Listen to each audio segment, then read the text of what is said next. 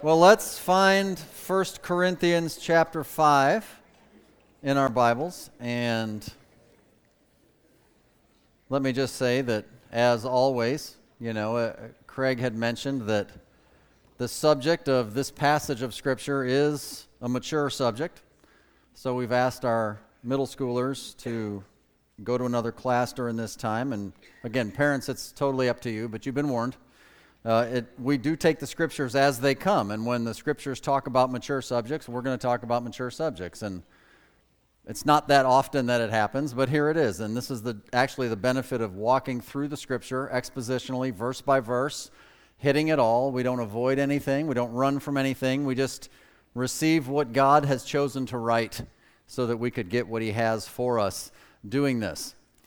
One of the things that we've been learning as we've been studying the book of 1 Corinthians is that any level of selfishness destroys the community of the fellowship of believers.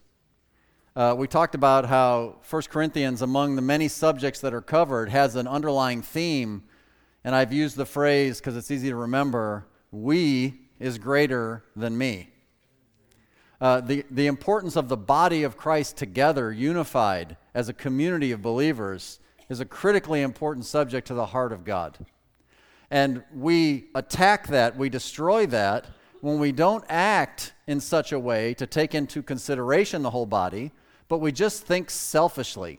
What about me? What do I get? What have they done for me lately?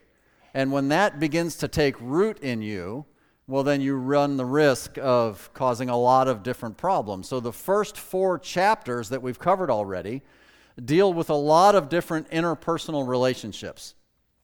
And it's going to intensify a little bit getting into chapters 5 and 6 that we'll begin now and spend the next, 5 or 6 weeks going through, as it deals with, the theme begins today with a sexual relationship, but then the consequences and the offshooting comes from that basis going through chapters 5 and 6, as we will see as we go through any of this. Now, when you think about selfishness in the context of sexual relationships, that means any kind of sexual relationship that is done outside the bounds that God gives for sexual relationships, which is only within a legal marriage of a man and a woman. So any kind of activity that is outside of those bounds, right, is selfish. It's selfish, and it causes detriment, it causes destruction. And so that's what we're going to see. What we're going to look at really is the idea of relational purity. And so starting it off, I just thought that was the easiest title to pick for today's message, which is just going to be titled Purity. So I was researching this word. That word, as it's used, purity, as a noun, is not actually found in the Bible. The word pure is all through the Bible, but we're going to get into that. I just took some definitions. There's several definitions that are listed in one resource I like to use, and it's the Old Webster's Dictionary from 1828. Let me just read to you some of the definitions that Webster gives for the word purity. The first one is freedom from foreign admixture or heterogeneous matter, as in the purity of water. So, for example, if you had a glass of pure water and you had a glass of sewer water, you would drink the pure water, feel fine about it, right? But if somebody added some of the sewer water to you don't want to drink that anymore. It has become impure, right? So generally, the freedom from any foreign substance mixed in with the pure substance, right? That's kind of an understanding. Cleanness is another definition. Freedom from foulness or dirt. In other words, like in the purity of a garment, a linen vesture, something like that. It goes on to more of a spiritual definition. That's the reason I like Webster. Freedom from guilt or the defilement of sin. Innocence, as in purity of heart or life. I don't know anything in life that is a better example of human purity than a little child. Little children are innocent. They are clean. They are pure. In fact, the only thing that you could compare to a little child's purity, I think that's why God tells us adults we have to come to Him as little children. The only thing that compares to the purity of a little child on planet Earth is the Word of God. And so the defilement of those things well, it has particular consequence. And the last definition, most specifically, and we will be dealing with this one because it is referred to this way as chastity, freedom from contamination by illicit sexual connection. And so that's really the issue we're going to be looking at. And the one thing that's fairly obvious, and I will state it for the sake of clarity, is that the church, the community of the church, is to be pure. It is to be pure. And so we see that in several places. For example, in 2 Corinthians chapter 11 and verse number 2, the church is to be, as Paul says, a chaste virgin. That word chaste, that's the same root, chastity. It's the exact same word as pure, okay?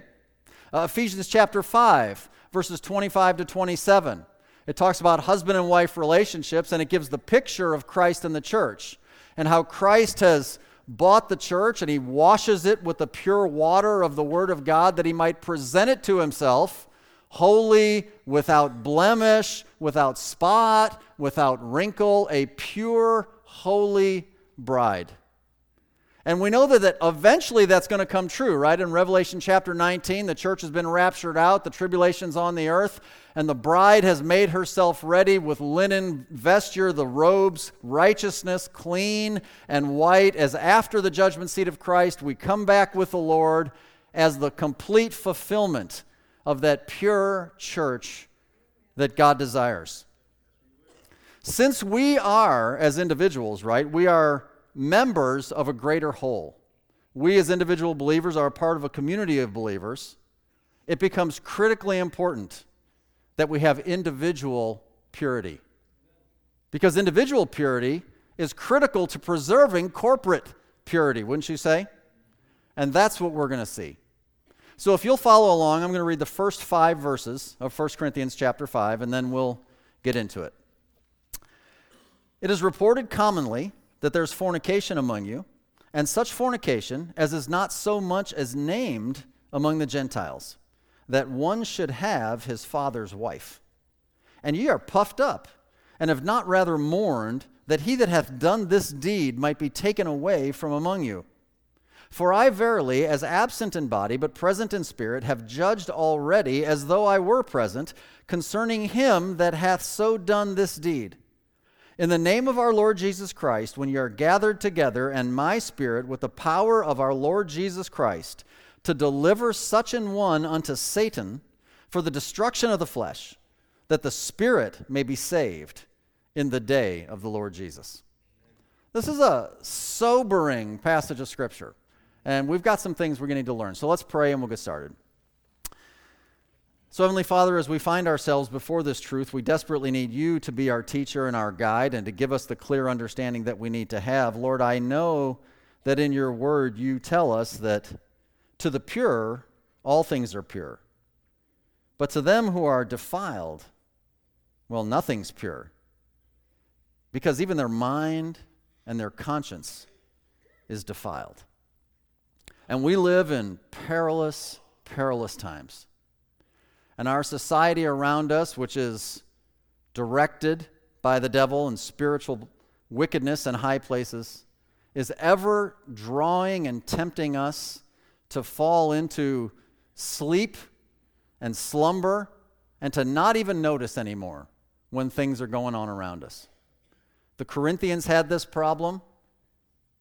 It might be true of situations we know about. I pray, Lord Jesus, that you would speak.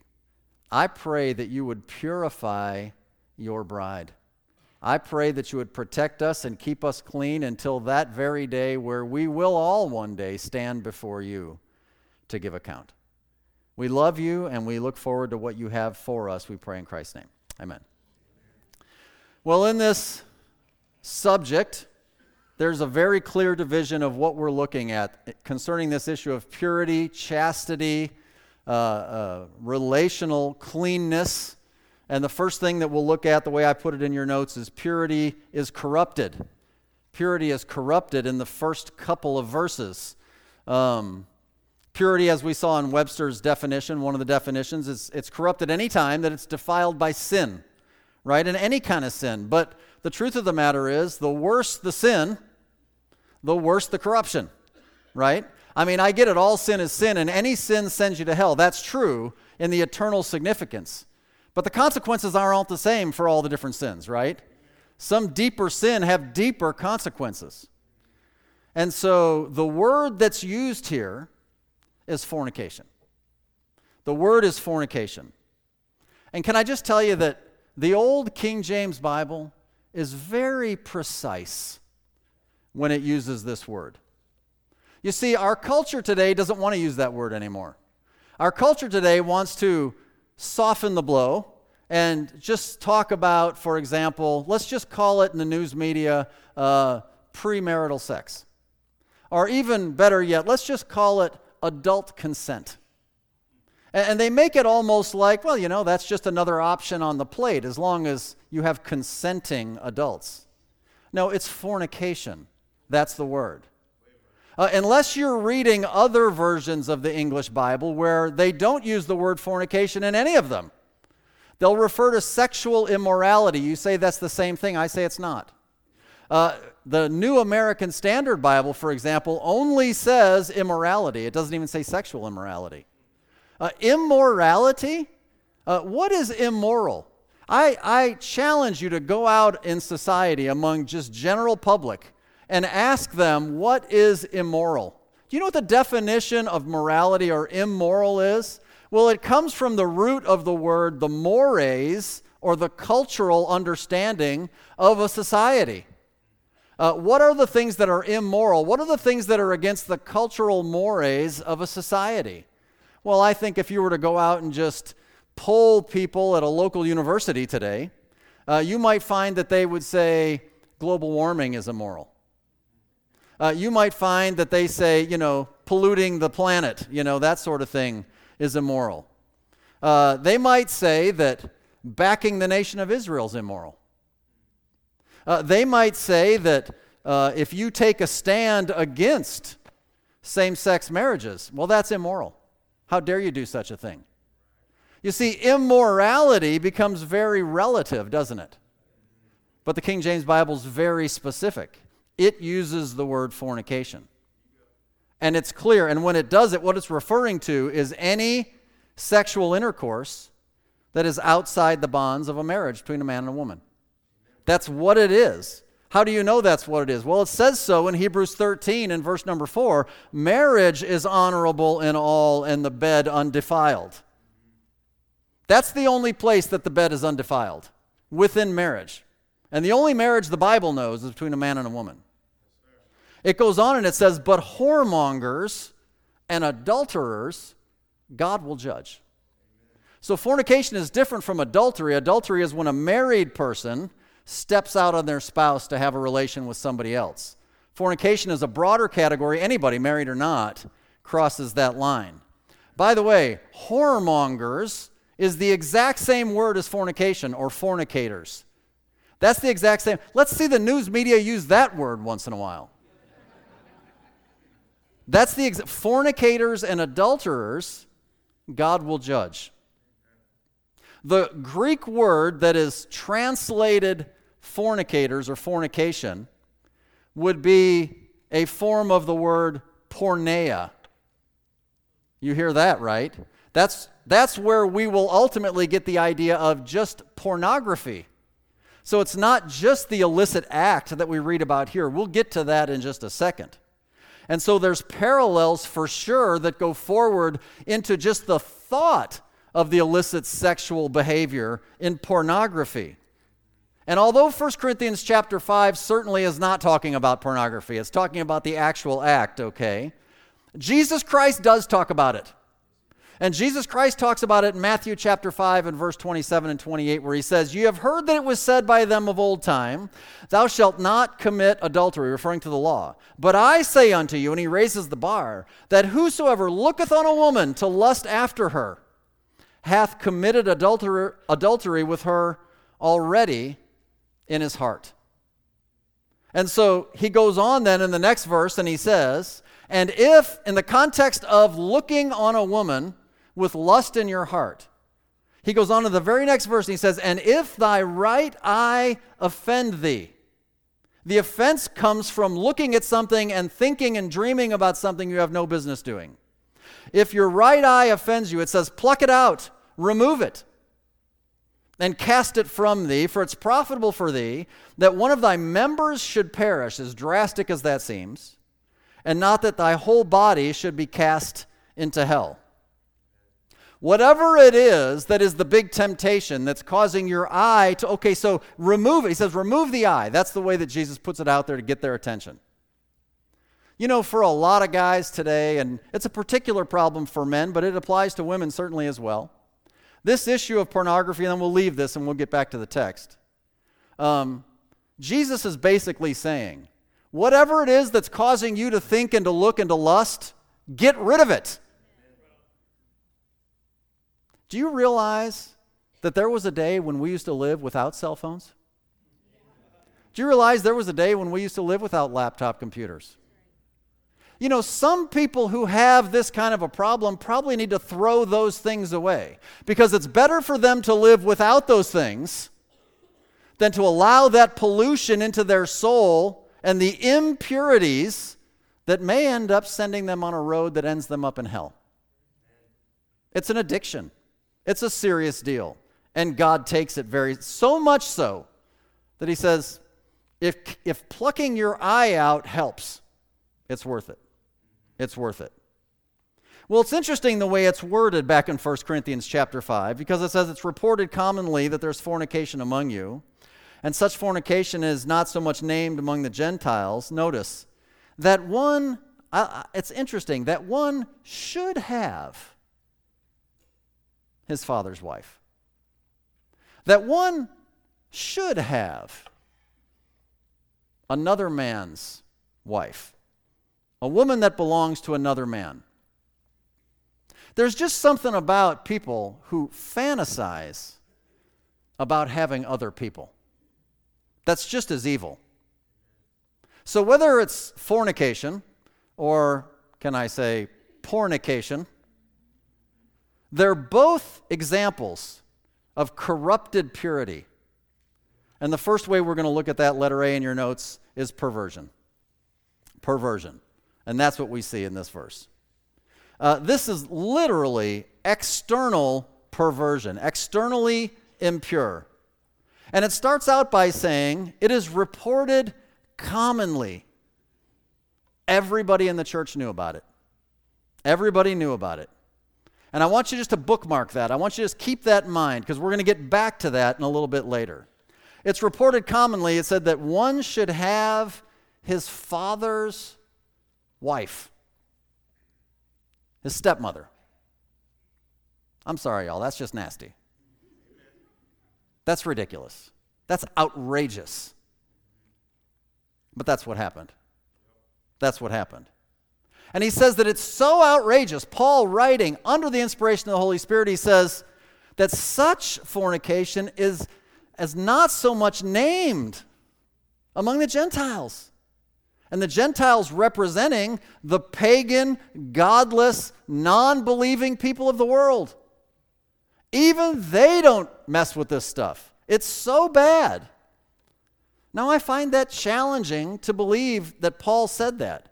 I don't fully understand what was in his mind as he was writing that, because actually, there's a lot of pagan, unsaved, filthy, unbelieving people that just, nothing's off the table. Anything goes. Listen, the sexual perversion that's rampant in the world today is beyond words. It's beyond description. In fact, it actually existed, and we know it existed over 3,000 years ago. Moses wrote about it in Leviticus chapter 18. In Leviticus chapter 18, we'll start in verse number 6. It says, "None of you shall approach to any that is near of kin to him, to uncover their nakedness. I am the Lord. The nakedness of thy father or the nakedness of thy mother shalt thou not uncover. She is thy mother. Thou shalt not uncover her nakedness. The nakedness of thy father's wife," there it is, "shalt thou not uncover. it's thy father's nakedness. So, hey, porn addict, wherever they might be, that girl that you're uncovering, that girl that you're looking at, she belongs to another man. She belongs to another man. Until she's married, she belongs to her father. And when she's married, she belongs to her husband. And so, I don't know. God makes the association back. You uncover the nakedness of a woman, it's equivalent to uncovering the nakedness of the man that's responsible for her. What do you think that guy's going to do when he finds out? Well, maybe he never finds out. Well, what do you think God's going to do? He'll find out. He knows about it. If we continue in Leviticus, beyond verse 8, what it gives for you, and you can read this on your own, it just goes on and on with a list of behaviors that were forbidden. And they're in detail. It goes into almost every scenario you could think of. And if you read it, you think to yourself, oh my goodness, why did the Lord have to list all the scenarios? Couldn't he just said, and such like? Well, he went and listed all the scenarios because they were actually, the pagan nations that the Jews were about to go in and conquer and inhabit their lands, they were doing all of those things. Part of the reason why God in the Old Testament said, wipe them all out, kill them all, and you take their land. So you get in, and what were some of the things that were listed? Well, it refers to not uncovering the nakedness or not lying with, and this is the same thing, your sister, your granddaughter, your stepsister, your aunt, your daughter-in-law, your sister-in-law. Don't do a mother-daughter trio. Your neighbor's wife. It goes on and on. And before the list is over, it gets into homosexuality. Before it's over, it gets into, it's just unfathomable, bestiality. It just is this degradation of defilement. That's what it is.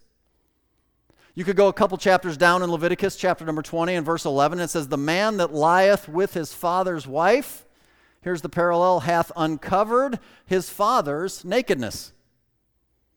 Both of them shall surely be put to death, and their blood shall be upon them. Death penalty. Death penalty.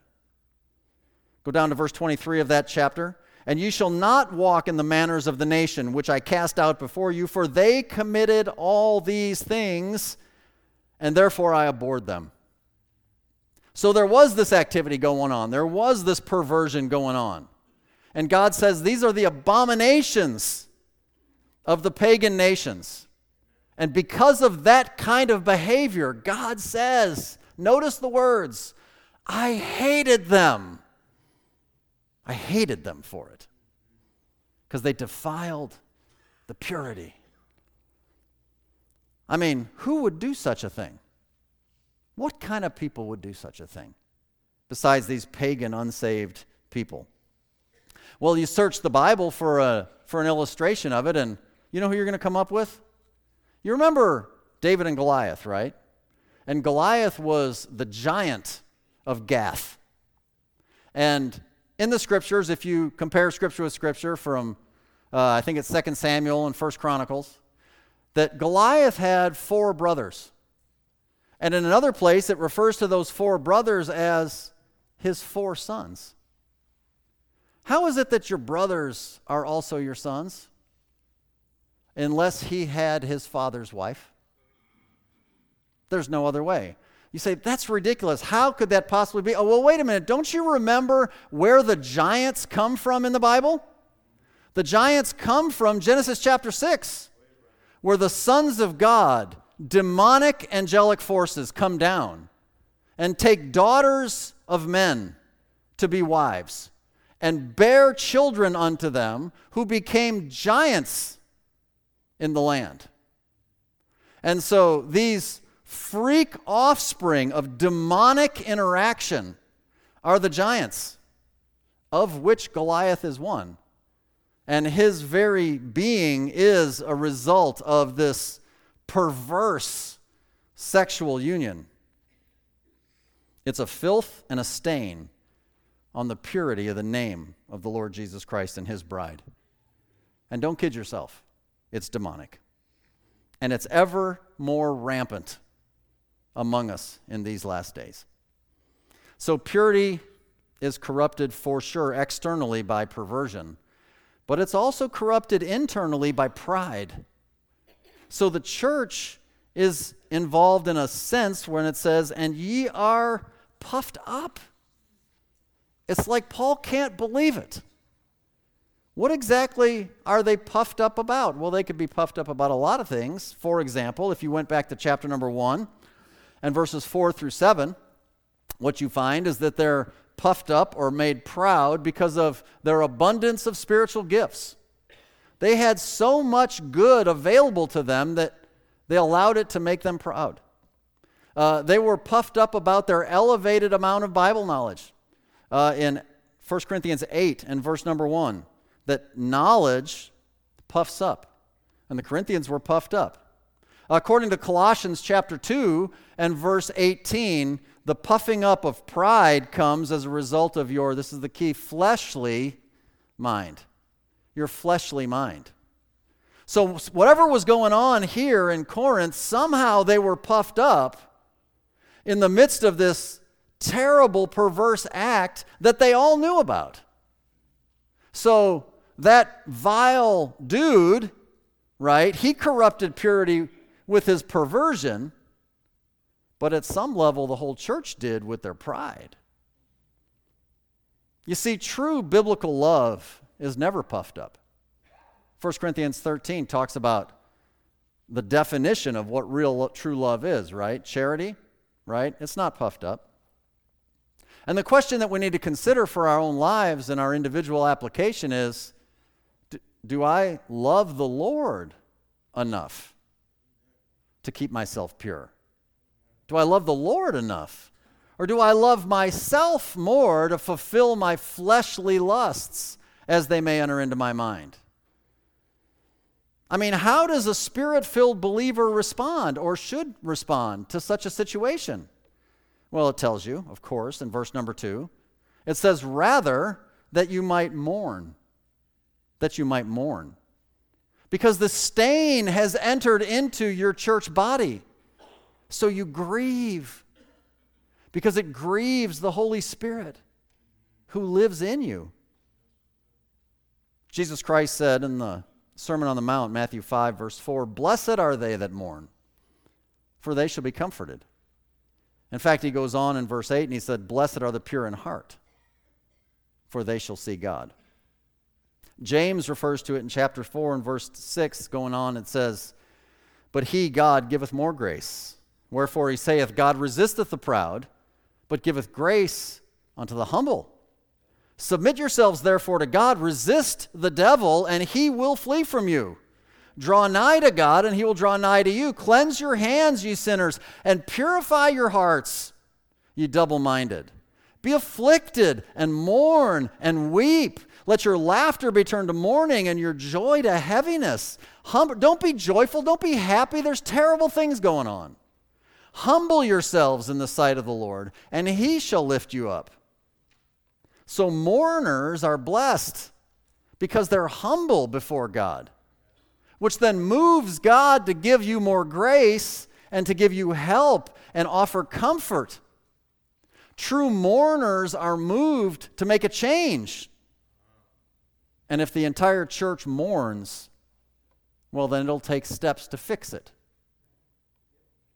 And that's going to be our next point of study as we continue on in verse 3. Purity was corrupted, but purity has to be corrected. It has to be corrected. And what we see is that the purity of a church can be restored through judgment. Through judgment. Be not deceived. God is not mocked. And God is a holy, righteous, just God as much as he is graceful and loving. He's just. And justice requires retribution. By the way, all of our sins, All of our sins require the justice and the judgment of Almighty God. All of them. But thank God for Jesus Christ, who dies on the cross for our sins in our place. Our sins do not go unpunished. We just don't get the punishment. Our sins are punished in the person of Jesus Christ when we humbly receive him as our Lord and our Savior. But rejecting his substitutionary payment means you got to make your own payment.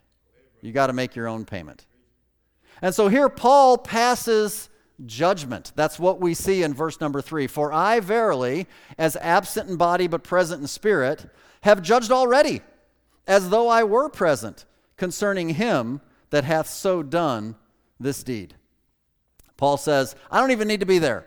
The fact that everybody knows about it, the fact that we have a multitude of testimony about it, and then in the mouth of 2 or 3 witnesses that are just witnesses, right? Every word shall be established. I've already judged the situation. What I want you to understand is that the same Jesus Christ who said in Matthew chapter 7 and verse number 1, judge not that ye be not judged. By the way, a very popular verse among, carnal Christians. Judge not, lest you be judged. Don't judge me. Hey, I won't judge you. Live and let live. Let bygones be bygones, whatever. The same Jesus who said that, right, also said some other things. We got to have a balance, right? We got to understand the whole counsel. So in John chapter 5 and verse 30, Jesus says, I can of mine own self do nothing. As I hear, I judge. And my judgment is just. Why, Jesus? Because I seek not mine own will, but the will of the Father, which hath sent me. So if we can determine the will of the Father, then we can judge according to the will of the Father, and that judgment is just. Well, you know what? The Father's will in this area is very clearly stated. In fact, it is so clearly stated, you couldn't miss it if you tried. 1 Thessalonians chapter 4 and verse number 3. Notice the words. For this is the will of God. See that? Even your sanctification. What does that exactly mean? That you should abstain from fornication. So it is clearly God's will. The Apostle Paul knew that it was God's will, and he says, look, I don't want to hear anymore. I'm judging right now. I'm judging it right now because it's according to the will of the Father, which means that the judgment is just. You go into 1 Thessalonians 4 and jump down to verse number 7, where it says, God hath not called us unto uncleanness, but unto holiness. Good old-fashioned holiness is just not all that popular anymore, is it? But God's still paying attention. That same Jesus said in John 7:24, judge not according to the appearance, but judge righteous judgment.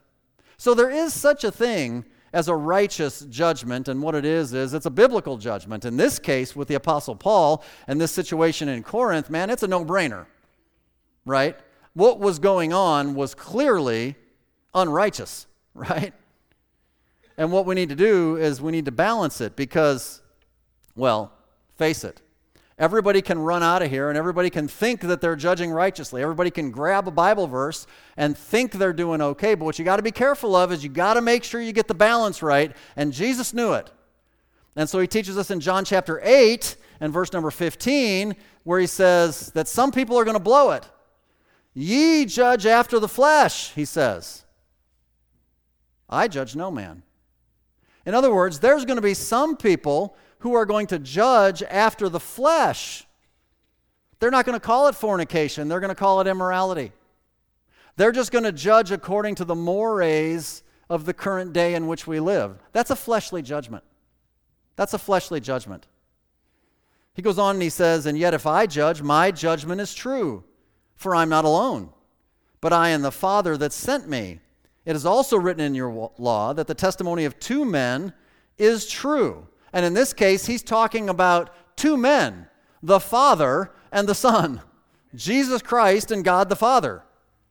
In other words, God alone sets the standard for what is true judgment. And for you and for me, it's all written down in a book. It's written down in the Word of God. That's righteous judgment. And you know what? This issue, purity is corrected through judgment, that is a problem today. Because nobody wants to take a stand. Nobody wants to judge. Because, well, I don't want to say everyone, but far too many people, well, they're dirty. They're dirty, and they want to lean on Matthew 7:1. Well, I won't judge you, don't judge me. How about that? We'll just leave it there. I mean, look, I would expect nobody within the sound of my voice is worried about having done the thing that we just read about in verse number 1. Okay, great. But how about people within the sound of my voice that fantasize about the images of uncovering the nakedness of somebody? I mean, it's everywhere, right? And like I said, this is man's biggest problem. This secretly looking and lusting after images of women. It's dirty. Yet, there's no shortage of hypocrisy these days.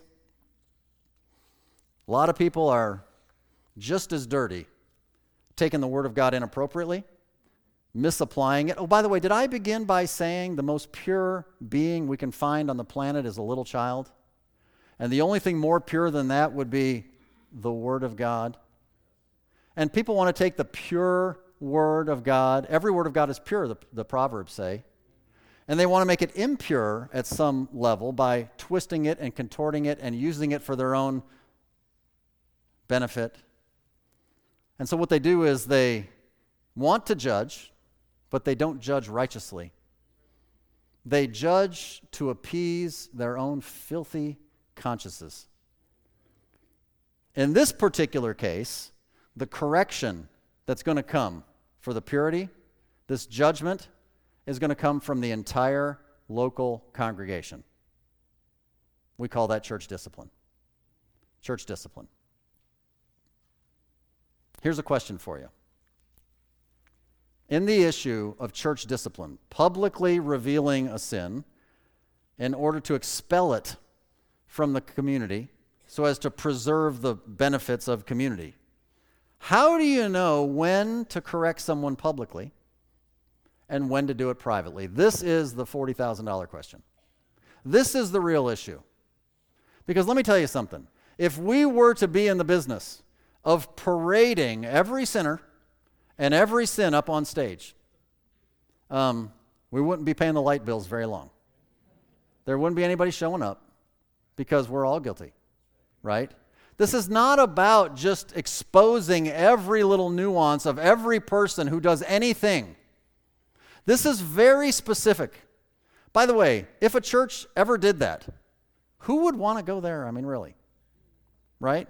And it's not just about pragmatism. It's not the right thing to do. Listen, as we will see, church discipline is a very serious deal. We'll see that when we get to verse 5. And you better be sure, if you're doing it, that you are doing it strictly by the book. You better be sure. So how do we know when to correct somebody publicly and when to correct them privately? Well, it's really not that hard.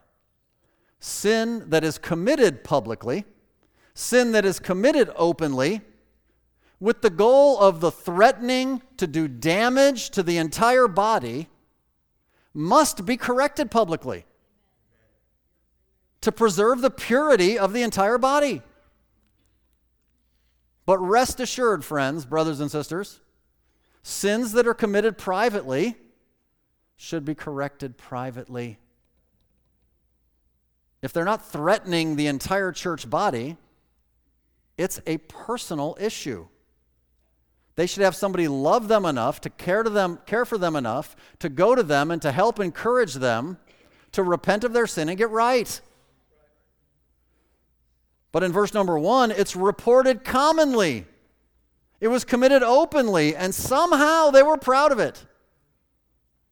So it needed to be corrected publicly. How do you know that? Well, at the end of verse number 2, it says, that he that hath done this deed might be taken away from among you. So the violator has to be taken away from the group, you all. It's plural. And you go down in verse number 4, and it says, in the name of our Lord Jesus Christ, when ye are gathered together. That's the gathering. That's the assembly of the local congregation. And when you do that, by the way, it carries a particular power. It's the power of the Lord Jesus Christ. Because the congregation is the body of Christ. Christ is the head. It carries such strength. So why is it exactly that we would have to exercise such a thing? I mean, it is very difficult. Well, let's look at this point, subpoint A, the purpose. Let's look at the purpose of church discipline. And what we'll see is that there is a twofold purpose to church discipline. The first one is this: discipline serves the church to promote health, right? Think about it. Jesus' body, the church, has been corrupted by what we'll call rogue cells. They're multiplying far too quickly. The medical world, we call those cancers. They're cancers. And they must be removed. By the way, if you yourself or you have known others who have gone through cancer treatments, and maybe they're survivors, it's hard, right? Because cancer is a disease that kills the body. It's so sad. But what you want to do, as soon as you find out you have cancer, if you hear that terrible C word from the doctor, oh my goodness, game on. What do we have to do to remove this from my body? If we just say, let's just agree to disagree.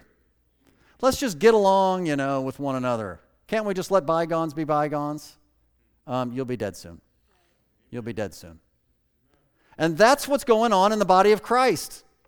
So when the head, Jesus Christ, his very mind, written in the Scripture, gives us the instruction on how to judge righteously, and he says, hey, y'all, it's time to do some surgery. Well, then the body has to do what the head says to do. And by the way, I don't know if you've ever been through it. I'm sure a lot of people have. Different kinds of surgery. That's not just a fun Saturday afternoon. That's just not a pleasant thing. That's not something you're just looking forward to. Now, you're looking forward to the health on the other end, right? But, cutting away, man, that's a bad day. And so it is whenever we have to do this in a church.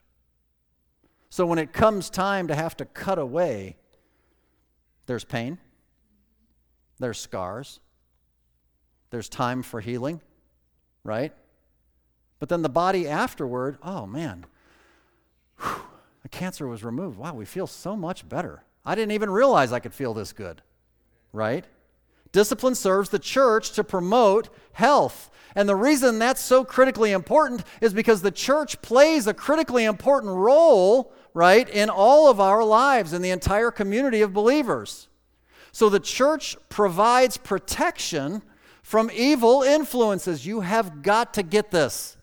It is the church, the community, the body that provides the protection. So now we get to verse 5 where it says, to deliver such an one unto Satan. How exactly do we deliver such an one to Satan? We call him up and make a rendezvous up in Akron? How do we do this? We're going to deliver somebody.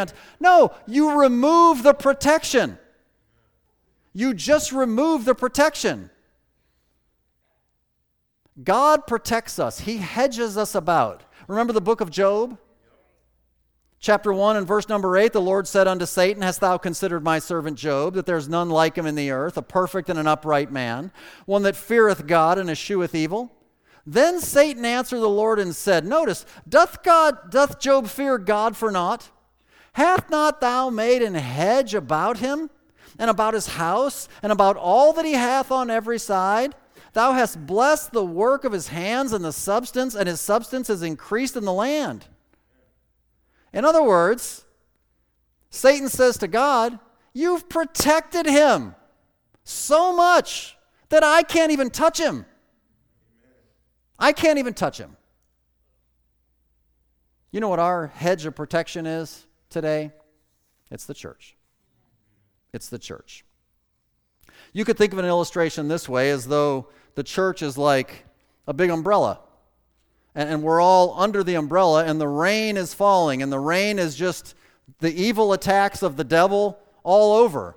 And as long as you're under the umbrella, you're safe from the attacks. To deliver such an one unto Satan is nothing more than removing them out from the protection of the umbrella. And what happens is, well, they get rained on. They get rained on.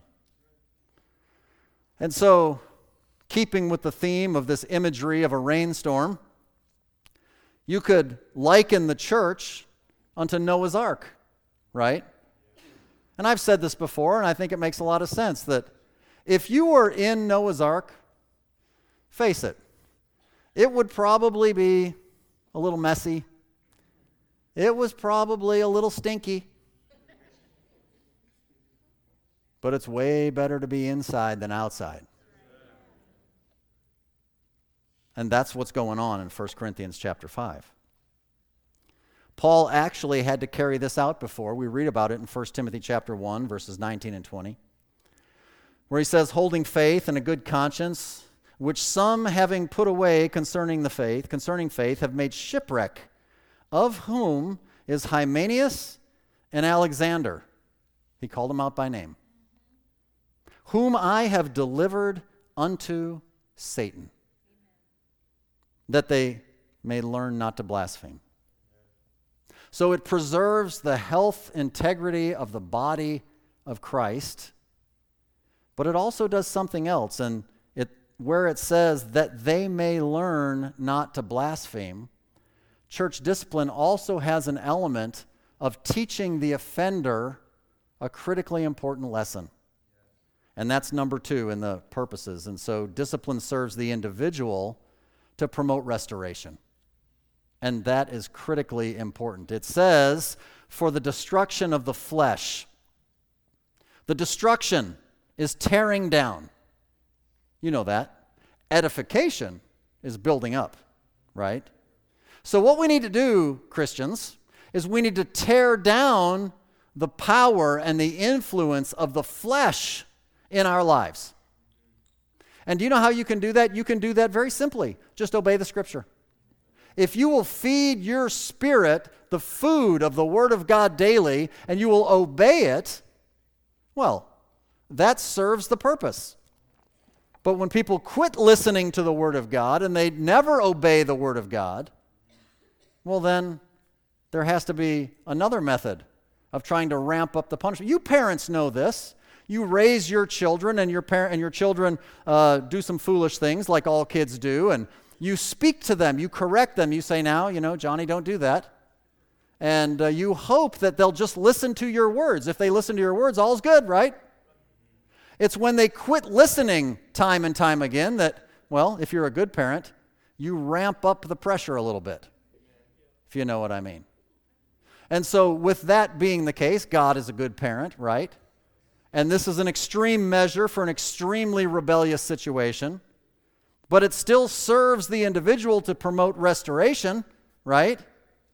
Because it says, for the destruction of the flesh, right? That the spirit may be saved in the day of the Lord Jesus. By the way, the day of the Lord Jesus Christ in your Bible is a reference to the rapture of the church. The day of the Lord is the literal second coming of Jesus Christ. You can run those references and see the consistency. So the question that comes up in this situation is that guy that we're talking about in this passage, is that guy really saved? Is he really saved? Well, by the way, that's a question that we ask about each other all the time. People do that from time to time, right? And you know what the real accurate answer is? Well, who can know for sure? He looks good for now. He didn't look too good yesterday. Whatever. You don't really know for sure, do you? What do we do in a church? The church is the body of Christ. The local church is the physical picture of what ultimately the church will be, of nothing but purely born-again believers at the time of the rapture. But that day's not here yet. So a local church is a picture of what the ultimate universal church will be. They're both consistent in the Scriptures, right? So the idea is that when a person says, I want to join your church, And we say, well, you have to be saved and biblically baptized, and we go through the requirements for membership into a local church. And they say, well, I've been born again, and they tell the story. What are we going to do? Say, well, I don't know if I believe you, pal. No, we take you at your word. I mean, I got no reason to think you're lying. So we take you at your word, and we believe it. But when your life begins to repetitively demonstrate that maybe that's not the case, well, then maybe we need to reevaluate, right? And that's what's going on here, that the Spirit may be saved. Like, it's not a sure thing. It's not a sure thing. The idea is this. When the time comes that this extreme measure happens and you deliver someone unto Satan for the destruction of the flesh, the idea would be they're not listening to me anymore, the Lord says. They're not listening to my body. They're not listening to my word. They're not a part of the team. Well, let them go out in the world a little bit. Let Satan kick them around a little bit. And hopefully, they still have free will. They repent. Hopefully, they return to the Lord. Because church discipline serves both the church and the individual. The last thing I want to look at, we're not going to take a long time for this, it's the procedure. There is a procedure for church discipline that's found in Matthew chapter 18, from verses 15 to 20. Moreover, if thy brother shall trespass against thee, go and tell him his fault between thee and him alone, and if he shall hear thee, thou hast gained thy brother. If he will not hear thee, then take with thee one or two more, that in the mouth of two or three witnesses every word may be established. And if you neglect to hear them, tell it to the church. But if you neglect to hear the church, let him be unto thee as an heathen man and a publican. Verily I say unto you, whatsoever ye shall bind on earth shall be bound in heaven, and whatsoever ye shall loose on earth shall be loosed in heaven. So there's a procedure. You go to him one-on-one. If that doesn't work, you bring some other people to try and convince him. If that doesn't work, ultimately you bring it for the church. When they refuse to respond, well, he's got to go. And verse 17 says, once you remove him, he's to be treated like a lost man. Because that's how he's behaving. Because that's how he's acted. And then verse 18, man, whatsoever ye shall bind on earth shall be bound in heaven, and whatsoever ye shall loose on earth shall be loosed in heaven. When in the official capacity, the church makes this decision with righteous judgment, God defends it. He defends it. You bind it on earth, I'm binding it in heaven. You loose it on earth, I'm loosing it in heaven.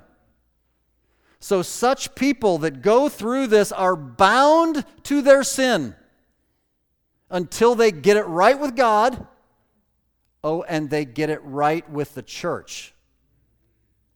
They're bound because the church bound them under the direction of the Lord and His Word. The church looses them. You see how that works? There are other examples of church discipline. And I want you to notice the theme, the real general category is threats to the unity and continuity of the body. It's anything that openly causes division, a cancerous cell. So in Romans 16, 17 and 18, now I beseech you, brethren, mark them which cause divisions and offenses contrary to the doctrine which ye have learned, and avoid them. For they that are such serve not our Lord Jesus Christ, but their own belly. And notice how they operate. By good words and fair speeches deceive the hearts of the simple. They find kind, simple people who haven't done their homework. And they use fair words, kind words, and fair speeches, and they drive them right down the road of a lie. And they're causing division, and they're doing it openly, and they're not ashamed about it. And Paul says, knock it off. Mark them. Mark them in front of everybody. Let them know who they are. Don't have them with you. 2 Thessalonians chapter 3 and verse 6. Now we command you, brethren, in the name of our Lord Jesus Christ, that you withdraw yourselves from every brother that walketh disorderly. That's a very general term. We don't have time to study it, but the reference is always to keeping order within the context of the assembly of the church. That's what it's always referred to. Walking disorderly is disorderly against the continuity of the body of the church. It's not just, hey, he blew it, he had a bad day. It's none of that. See? And so you only have a need to bring it to the church if the entire church needs to know, right? Because it's threatening the church. And almost nobody does it anymore because, well, everybody's a little dirty and nobody wants to say it. And I don't want to make people mad. And I don't. Oh, that's very practical, but it's not biblical. Verse 14 of that chapter says, "And if any man obey not our word by this epistle, note that man and have no company with him, that he may be ashamed." That's the natural reaction. They should be ashamed. Listen, I'm glad this message is over. Aren't you? I mean, really. We live in crazy, perverse times today, y'all. Fornication and pornography is so rampant in this world, and sadly, more and more even in the church. Anything goes. No more control over the flesh. It's dangerous to the individual, and it's dangerous to the entire church. Back in the days before the flood of Noah, Genesis chapter 6 and verse number 5, God saw that the wickedness of man was great in the earth, and that every imagination of the thoughts of his heart was only evil continually. And Jesus referred to that in Matthew 24:37. It says, "As the days of Noah were, so shall also the coming of the Son of Man be." Do y'all not think that we are near the end? You know what you need to know in these last days? Let me just tell you. If you're dabbling in your mind with crossing that line and jumping into some bad behavior you know you shouldn't be involved in, can I just give you some good brotherly advice? Man, just don't do it. I mean, hang on just a little bit more. It's not going to be that long and the Lord's going to come back. Think about that poor schmuck who makes the wrong decision and crosses the Lord, and like the next day the Lord comes back. Oh man, if I just waited one more day, you know. That's the days in which we live. You know what you need to know? This is in your notes. Very simple. Purity matters. It matters. You want to have fellowship with the Lord? 1 John 1, 5 and 6. God is light, in him is no darkness at all. If we say we have fellowship with God, but yet we continue to walk in darkness, we're just liars. We're just liars. You want to have fellowship with the Lord, you need to be pure. He is light. There's no darkness in him. If you're going to walk with him, you got to be in the light. That's what you got to do. But let me finish with this, because this is really awesome, and then we're done. Not only do you need to know that purity matters, you need to know that church discipline works, man. Church discipline can actually work and provide what it's supposed to provide.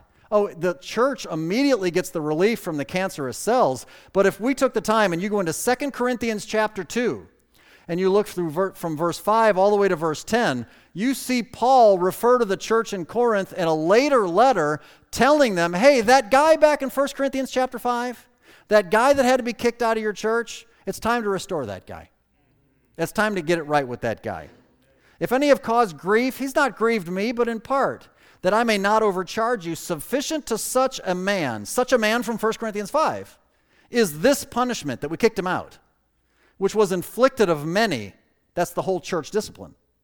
So that contrariwise, you ought rather to forgive him. By the way, you only do that once he repents.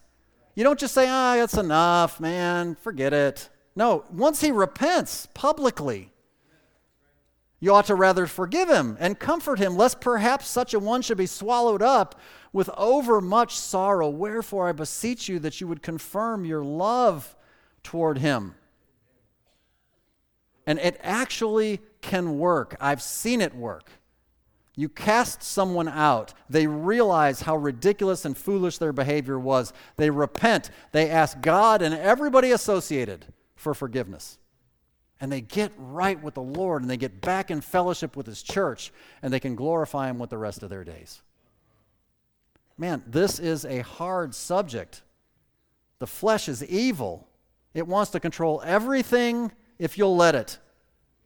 And I don't know where you're at. Maybe you've been convicted of your private sin. We don't need to hear about it. Just confess it to the Lord. Just get it right now and be done with it. He has some words of encouragement for us, and I just thought of this morning, and so I added Psalm 18:24, where it says, "Therefore hath the Lord recompense to me, according to my righteousness, according to the cleanliness or the cleanness of my hands in his eyesight." And then he says this, "With the merciful, thou, Lord, will show thyself merciful. With the upright, the Lord shows himself upright. With the pure, the Lord shows himself pure. But with the froward, the Lord shows himself froward." And John said in 1 John that every man that has this hope in himself purifies himself, even as he is pure.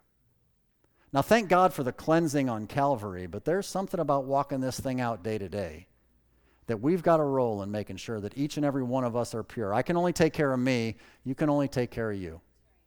But when something threatens the unity and the purity of this body, well, then it has to go to that level. This is a tough subject today, but God put it in there for a reason. I think there's something that we need to learn from it. Let's go to the Lord in prayer. Make